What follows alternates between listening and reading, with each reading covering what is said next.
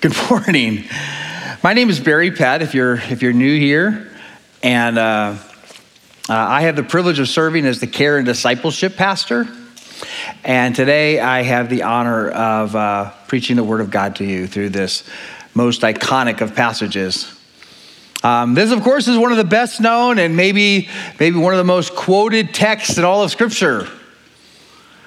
But yet the irony is that I would contend that the truths of this text also represent one of the greatest struggles of both followers and non-followers of Christ. So today we're going to be addressing the issue of contentment. Contentment is that thing that is universally desired, right? Diligently pursued by most. And yet it's mysteriously elusive to the vast majority of us. I guess that would explain why Paul, in this text, describes it as a secret. And my message to you today is that God not only desires for each of us to learn the secret of being content in any and every situation, He commands it. So my prayer today is that God would open our eyes to take steps towards living in what Scripture would call true contentment. So let me pray to that end before we begin. Heavenly Father, we know that you are good, and we know that you desire good for us. You desire that all who follow you as Lord and Savior would live content lives. Father, would you forgive us for all the ways that we functionally doubt you and distrust you through our discontent. God, open our eyes today to behold wondrous things from your word. Because to the degree that we see you rightly, we will live lives of contentment. And we pray all this in your name. Amen. So, as always, before we get into the weeds of a text, I think it's always best to kind of fly over from a distance so we see the context and see the big picture first. And I think the context here is best seen in verses 10 through 20 as a whole. Because it's in this section that Paul is primarily telling the Philippian church, he's simply saying, thank you. Thank you for the provisions that you provided to me through Epaphroditus. We don't know exactly what they sent him. Could have been food, could have been money, could have been other necessities. We just know that as Paul wraps up this letter to them, he wants to do what all hosts would do and just be gracious and say thank you for the provisions that they blessed him with. And that's the overall context of the section. But of course we know Paul is a teacher, and teachers have to teach. So therefore, even in his giving thanks, Paul sees this teachable moment to instruct them about the importance of contentment. As I began to meditate on this text, I think there were three primary questions that stood out to me that I think would be good to answer today. And the three questions are, number one, what is the secret of being content in any and every situation? Question two, how do you learn the secret? And question three, why is it a secret anyway? Now, conventional wisdom would probably say for me not to share the secret until the very end so I can kind of, build suspense and keep you engaged throughout. But seeing as that I'm actually neither very conventional or particularly wise, I'll share with you what I believe Paul would say the secret is right up front. Paul makes this bold statement that he has learned the secret of being content in any and every situation, whether in abundance or need. And I think the obvious answer to the secret is, of course, verse 13, to do all things through Christ who strengthens you. And I suspect we've all heard the many ways that this verse has been abused and what it doesn't mean. What I want to focus on today is what it does mean. What are all things? And how does Christ strengthen you to do them? I think when you examine the lives of Jesus and Paul side by side, and both you see a radical commitment to three things. They both had a radical commitment to, number one, spending time alone in God's presence. Number two, they had a radical contentment to being about the Father's business. They were on mission. And three, they had a radical contentment to wholeheartedly trusting God's providence in all things. So you see, for both men, their strength came from devoted time and solitude and prayer.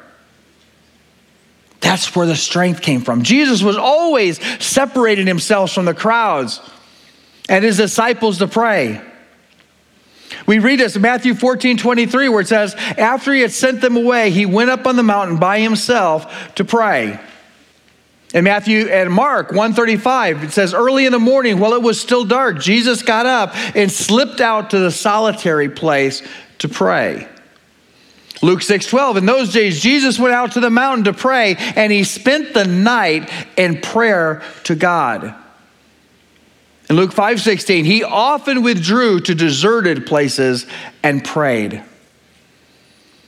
Likewise, throughout his letter, Paul also speaks about devoting himself continuously to prayer and meditation. Through the strength found in prayer, we see both men have a laser focus on fulfilling their God-given mission and purpose in life. We see this as Jesus says in John 6:38, for I have come down from heaven not to do my will, but the will of him who sent me. And then just a little bit before that in John 4:34, Jesus says, my food is to do the will of him who sent me and to finish his work. You see the zeal for mission. And similarly, Paul states the sole focus of his life in Acts 20:24, where he says, I consider my life of no value to myself.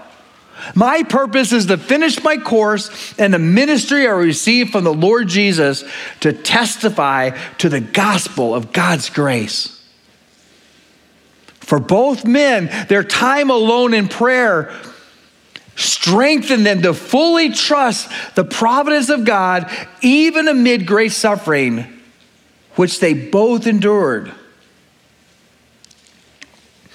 We think of providence, I think of inside the word providence is the word provide.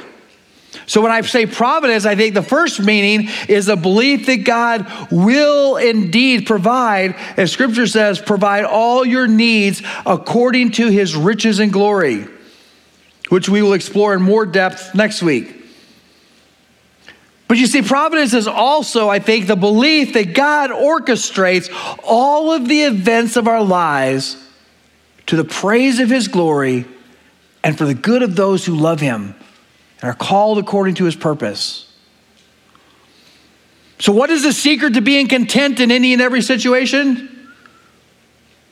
Devote yourselves to continuously being in God's presence through prayer, meditation, study. Here he will strengthen you to first obey his command to love people by devoting your life to making disciples. And second, it's here that you will learn to trust God sovereignly. Trust that he is orchestrating every circumstance and event of your life according to his good and perfect will. And to the degree that you do those things, you are learning the secret of being content in any and every circumstance. So I guess the good news is if you can confidently sit here today and say you can check all of those boxes and your life is marked by complete contentment, then you are free to either head to lunch or I guess come up here and finish the sermon because you're way ahead of me on this stuff. And for the rest of you, assuming that no one actually wants to come up here and finish the sermon,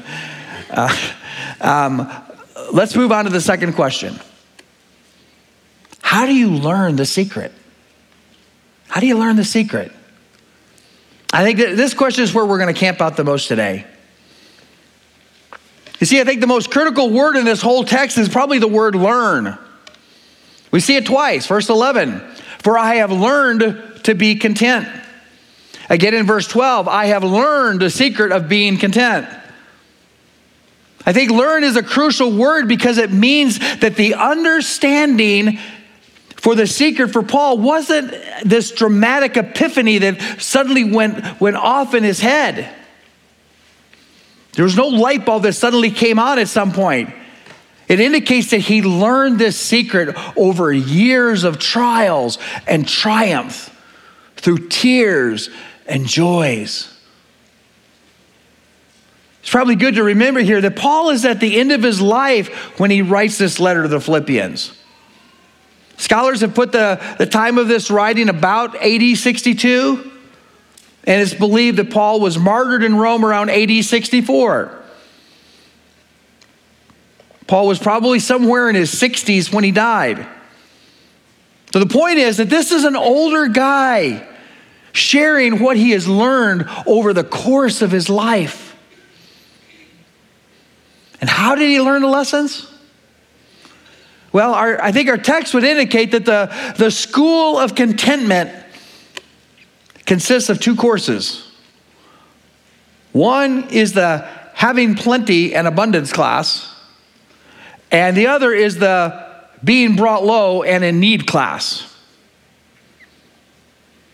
You find that the curriculum is completely customized for every student, and the only prerequisite to enrolling in the school is becoming a devoted follower of Christ.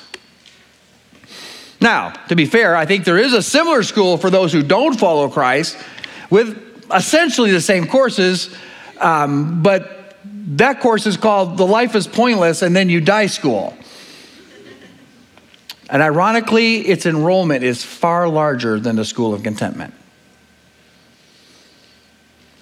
But you see, throughout Paul's letters, he shares his experiences in both courses.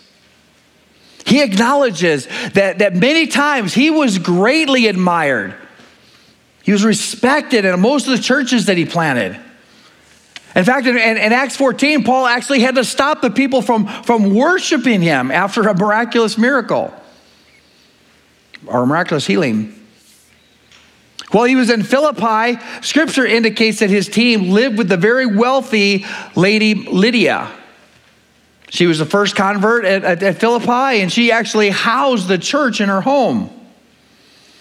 So Paul knew how to live with plenty and in abundance. However, we also read in 2 Corinthians 11:24, Paul says, 5 times I received the 40 lashes minus 1 from the Jews. 3 times I was beaten with rods. Once I received a stoning. 3 times I was shipwrecked. I have spent a night and a day in the open sea. On frequent journeys, I faced dangers from rivers, dangers from robbers, dangers from my own people, dangers from Gentiles, dangers in the city, dangers in the wilderness, dangers at sea, and dangers among false brothers. Toil and hardship, many sleepless nights, hunger and thirst, often without food, cold and without clothing. You see, all of this describes how Paul learned the secret of being content in any and every situation. But of course, the question I posed was not how Paul learned the secret, but how do we learn the secret? And I think the point that Paul is trying to make here is that we learn it the same way. Plenty and want will either expose the lie of false contentment, or it will affirm that you have indeed learned the secret of genuine contentment. They are the litmus test of contentment. So I want to explore both classes for just a minute. And actually, I want to start with abundance and plenty. Because contrary to what you might think, I would contend it's probably the more challenging class. And maybe for us, the more important to learn. I mean, we only have to really look at our own culture, right? America is not only the wealthiest nation in human history, I think it's safe to say that sadly, it's also the most discontent. And the sad reality is that the more that you pursue and acquire things that are supposed to bring contentment, the more discontent you become. Anybody found that to be true? I heard Tim Keller once reference an article by a New York writer by the name of Cynthia Heimel. Cynthia was acquainted with many of the New York celebrities. And she wrote an article in which she said this. She said, "I pity celebrities. No, I really do. Sylvester Stallone, Bruce Willis, and Barbara Streisand were once perfectly pleasant human beings. But now their wrath is awful. You see, Sly, Bruce, and Barbara wanted fame. They worked, they pushed, and the morning after each of them became famous, they wanted to take an overdose. Because that giant thing that they were striving for, that something that was going to make everything okay, that was going to make their lives bearable, that was going to provide them with personal fulfillment and happiness had happened, and they were still them. The disillusionment turned them howling and insufferable." And I might add that Cynthia Heimel was not a Christian. In fact, in the very same article, she went on to say this. She said, "I think when God wants to play a really rotten practical joke on you, he grants you your deepest wish and giggles merrily when you realize you want to kill yourself." Now, of course, that is a horrifically false portrayal of God. But the point is that even the secular world understands that contentment is not achieved through material wealth or power or acclaim. Compare this with what Paul writes to Timothy in 1 Timothy 6, where he says, "But godliness with contentment is great gain. For we brought nothing into this world, and we can take nothing out. If we have food and clothing, we will be content with these. But those who want to be rich fall into temptation, a trap, and many foolish and harmful desires, which plunge people into ruin and destruction. For the love of money is the root of all kinds of evil. And by craving it, some have wandered away from the faith and pierced themselves with many griefs. But you, man of God, flee from these things and pursue righteousness, godliness, faith, love, endurance, and gentleness." Now, just to be clear, this passage is not saying that we should sell everything and live in a tent with only the clothes on our back. Look at it closely. The text is a warning to those who what? Want to be rich. It's to those who love money. Not everyone who God has blessed with abundance. We see this in a few verses later in verses 17 through 19, where he says, "Instruct those who are rich in the present age not to be arrogant or set their hope on the uncertainty of wealth, but on God, who richly provides us with all things to enjoy.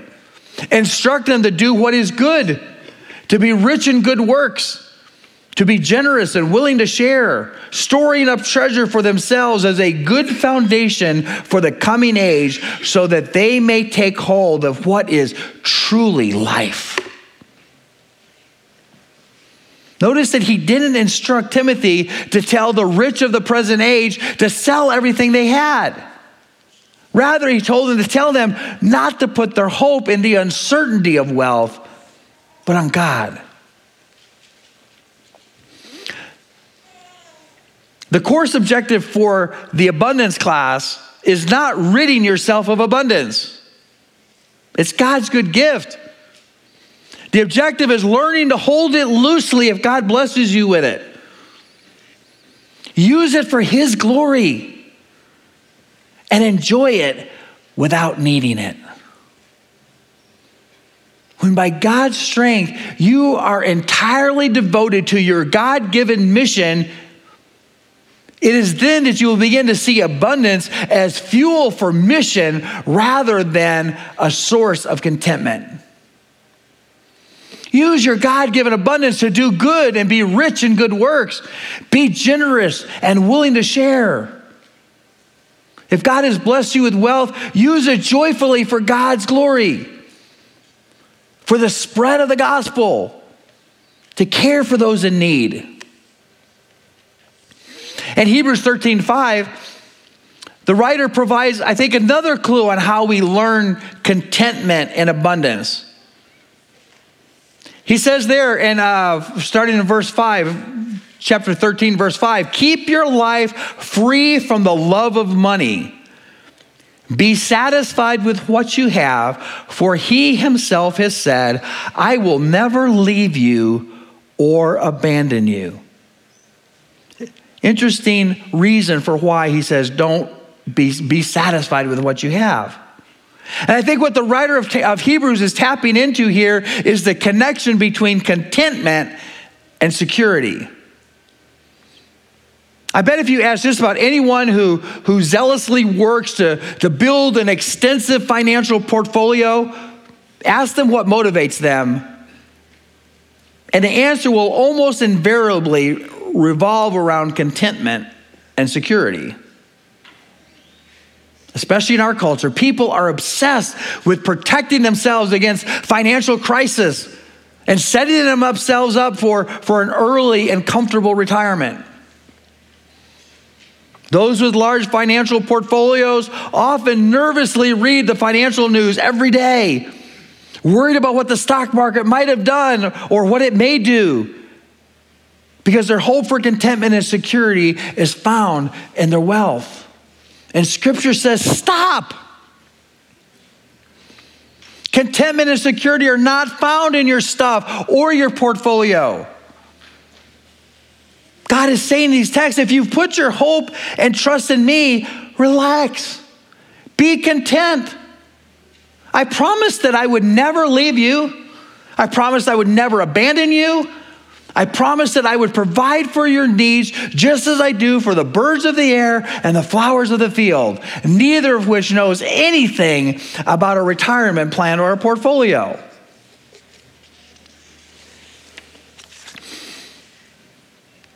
See, the fact is, by God's grace, virtually every one of us here is living in abundance to some degree, right? The question we have to ask ourselves is our abundance flowing through us in obedience to God and building His kingdom, or is it flowing to us to build our kingdom? Did you hear that? Let me say it again, because I think this is so important.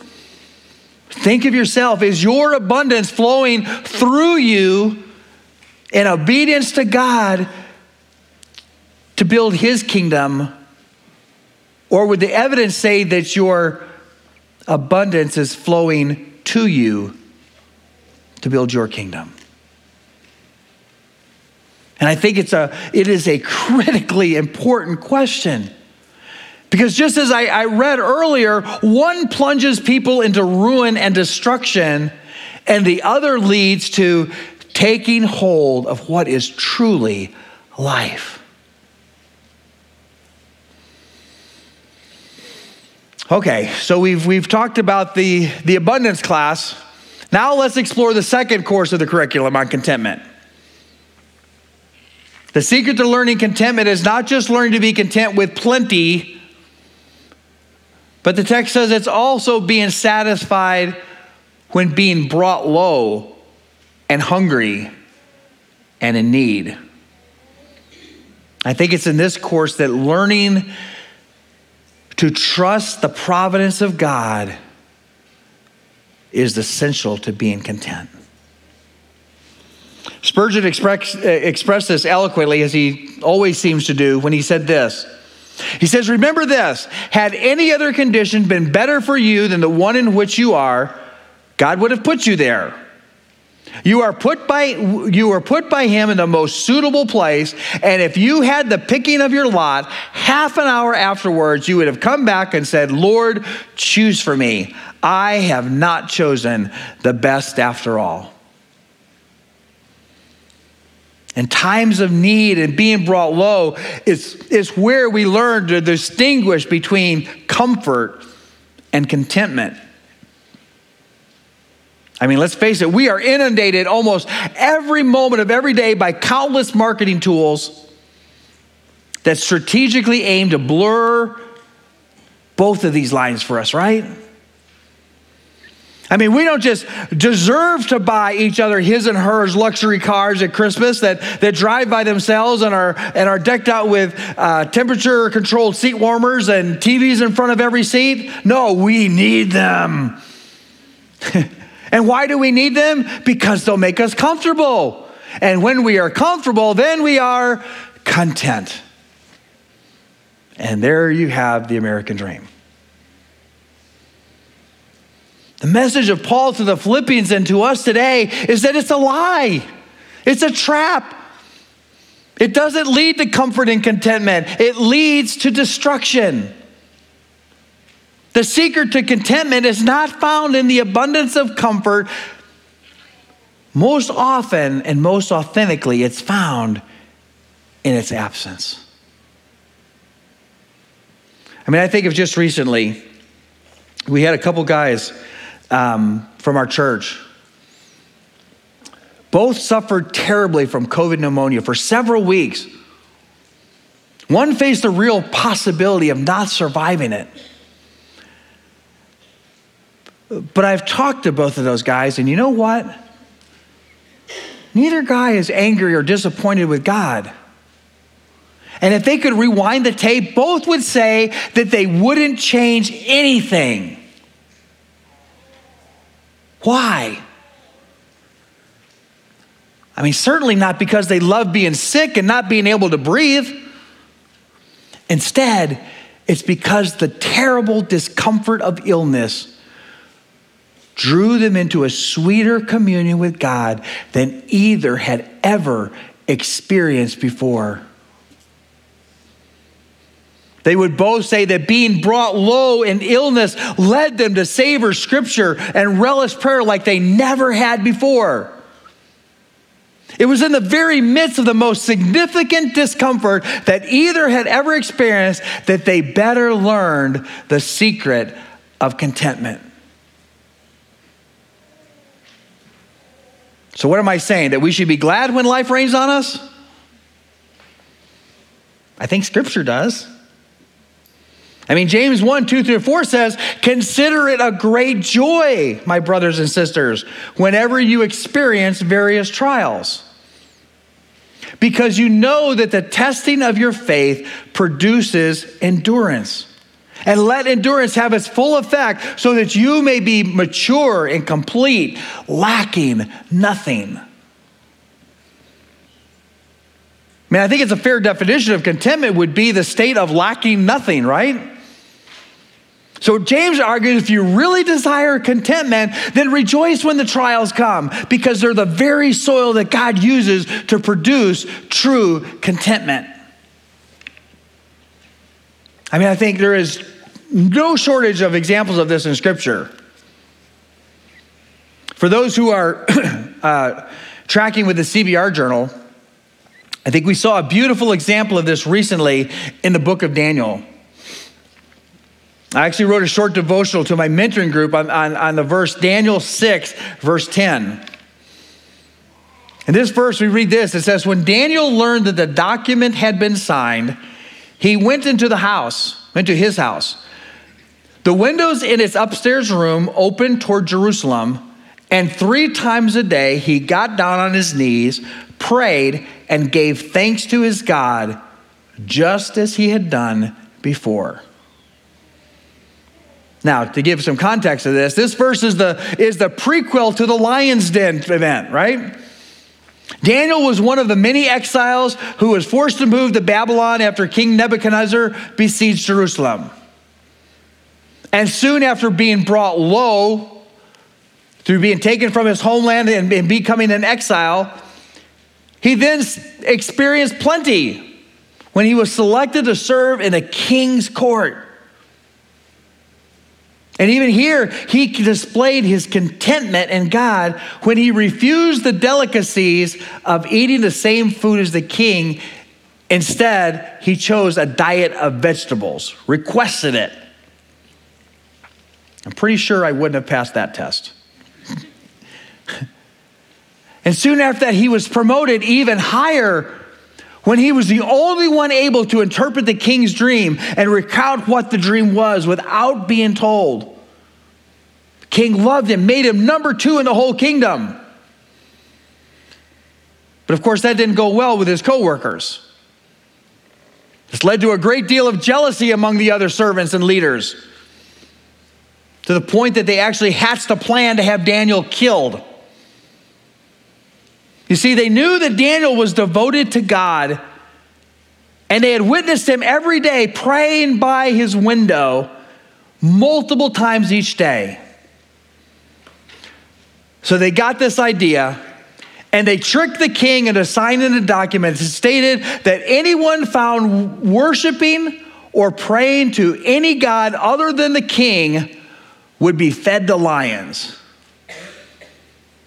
And this is where we find ourselves in verse 10. When Daniel heard that the king had signed the document, which was intended for his assassination, he immediately began to panic and began to plan revenge. No, that's not what it says, does it? What does it say? It says he went to his room and he did the same thing that he did every day in precisely the same place, knowing full well that it was that very practice that would likely cost him his life.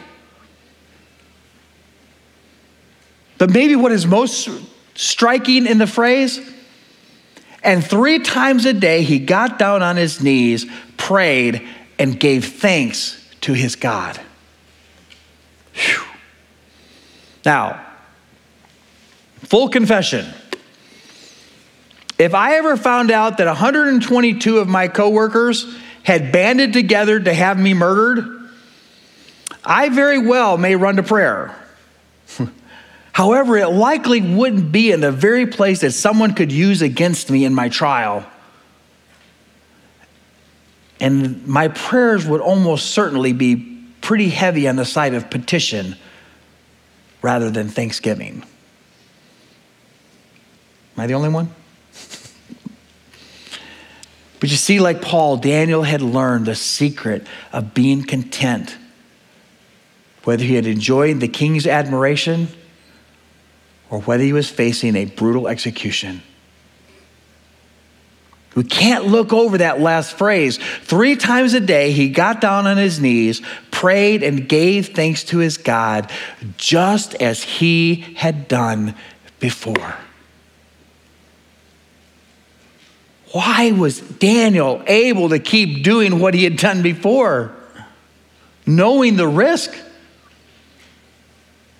Clearly, it's because his trust in the divine providence of God didn't flinch when his circumstances took a drastic turn for the worse.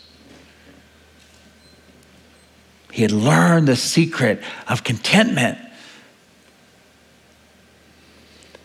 In fact, even when the plot against him seemed to work and he was about to be thrown into the lion's den, by all accounts, it was the king is the one who was sleepless and distressed over it, not Daniel.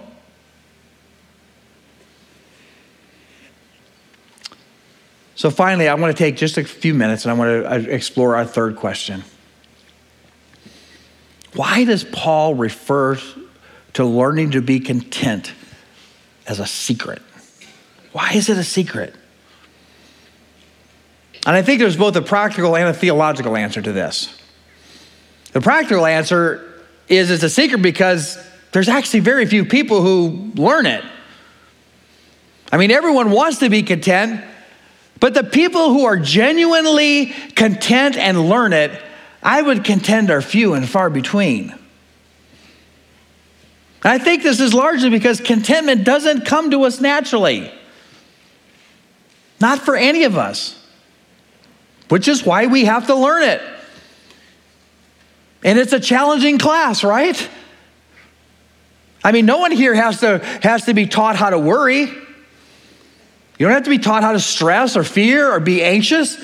These are our natural states, aren't they? Contentment is elusive. Contentment is like the rabbit at a greyhound track. It's always close enough just to keep the dogs running, but it's always just out of reach. That's the practical answer. The theological one takes us back to verse 13, the ultimate coffee cup verse. I can do all things through him who strengthens me. Paul is not talking about leaping over tall buildings here, obviously, right? He's talking about contentment. He's saying contentment is only learned through knowing, treasuring, and trusting Christ. The verse says, I can do all things through him. Through him means he's not just the source of true contentment, he's also the means. He's not just the destination, he's also the transportation. Unless God opens your eyes and begins to teach you that contentment is only found in him and through him, you will never, ever be content. You can read every self-help book in Barnes & Noble and you'll still be just like the greyhounds, never able to catch what you so desperately pursue and clueless that you aren't even chasing a real rabbit. Jesus himself says, the gate is narrow and the road is hard that leads to life, and few find it. And he also says, I am the way, the truth, and the life. No one comes to the Father except through me. Learning contentment is a secret because God is the only one who can reveal the secret. And unless he chooses to reveal it in us, through the many trials and blessings of this life, we will never figure it out. He alone provides the path, the guidance, and the strength to learn the secret of contentment. And he alone is the secret. This is what Augustine meant when he so beautifully wrote, our hearts are restless until they find their rest in you. This truth is the great hope of the gospel. That God didn't leave us stumbling in darkness with no hope of ever finding contentment. Jesus declared, he said, I came that you might have life and that you might have it abundantly. Contentment is learned when you can say, like the great hymn writer, Horatio Spafford, when peace like a river attendeth my soul, when sorrows like sea billows roll, whatever my lot, thou hast taught me to say, it is well with my soul. So as the musicians come and I close and we prepare for communion, you know, for the majority of you here today who have put your hope and trust in Christ and you desire to follow him, be encouraged. By his grace, God has put you on the narrow path that leads to life, and he is working all things for your good. And every trial, every blessing, he's teaching you the secret of finding your contentment in him alone. So as you take communion today, remember this. And remember the great price that he willingly paid out of his extravagant love for you, so that you might indeed find contentment in him. But there may be some of you here today who are in a state of great discontentment. Your life is filled with uncertainty, fear, despair, hopelessness. My message to you is Christ is calling you today to let go of all of the earthly things that you have futilely looked to and pursued to provide the contentment that has been so elusive.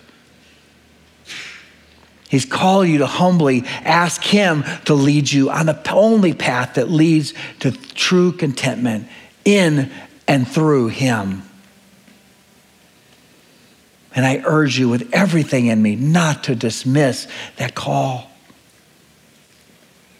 Acknowledge that you have sinfully turned your back on God in your self-sufficient pursuit. Ask him to forgive your sinfulness and ask him to be your Lord and Savior from this day forward. And then begin to trust that he is leading you toward the narrow gate where you can begin to learn true contentment.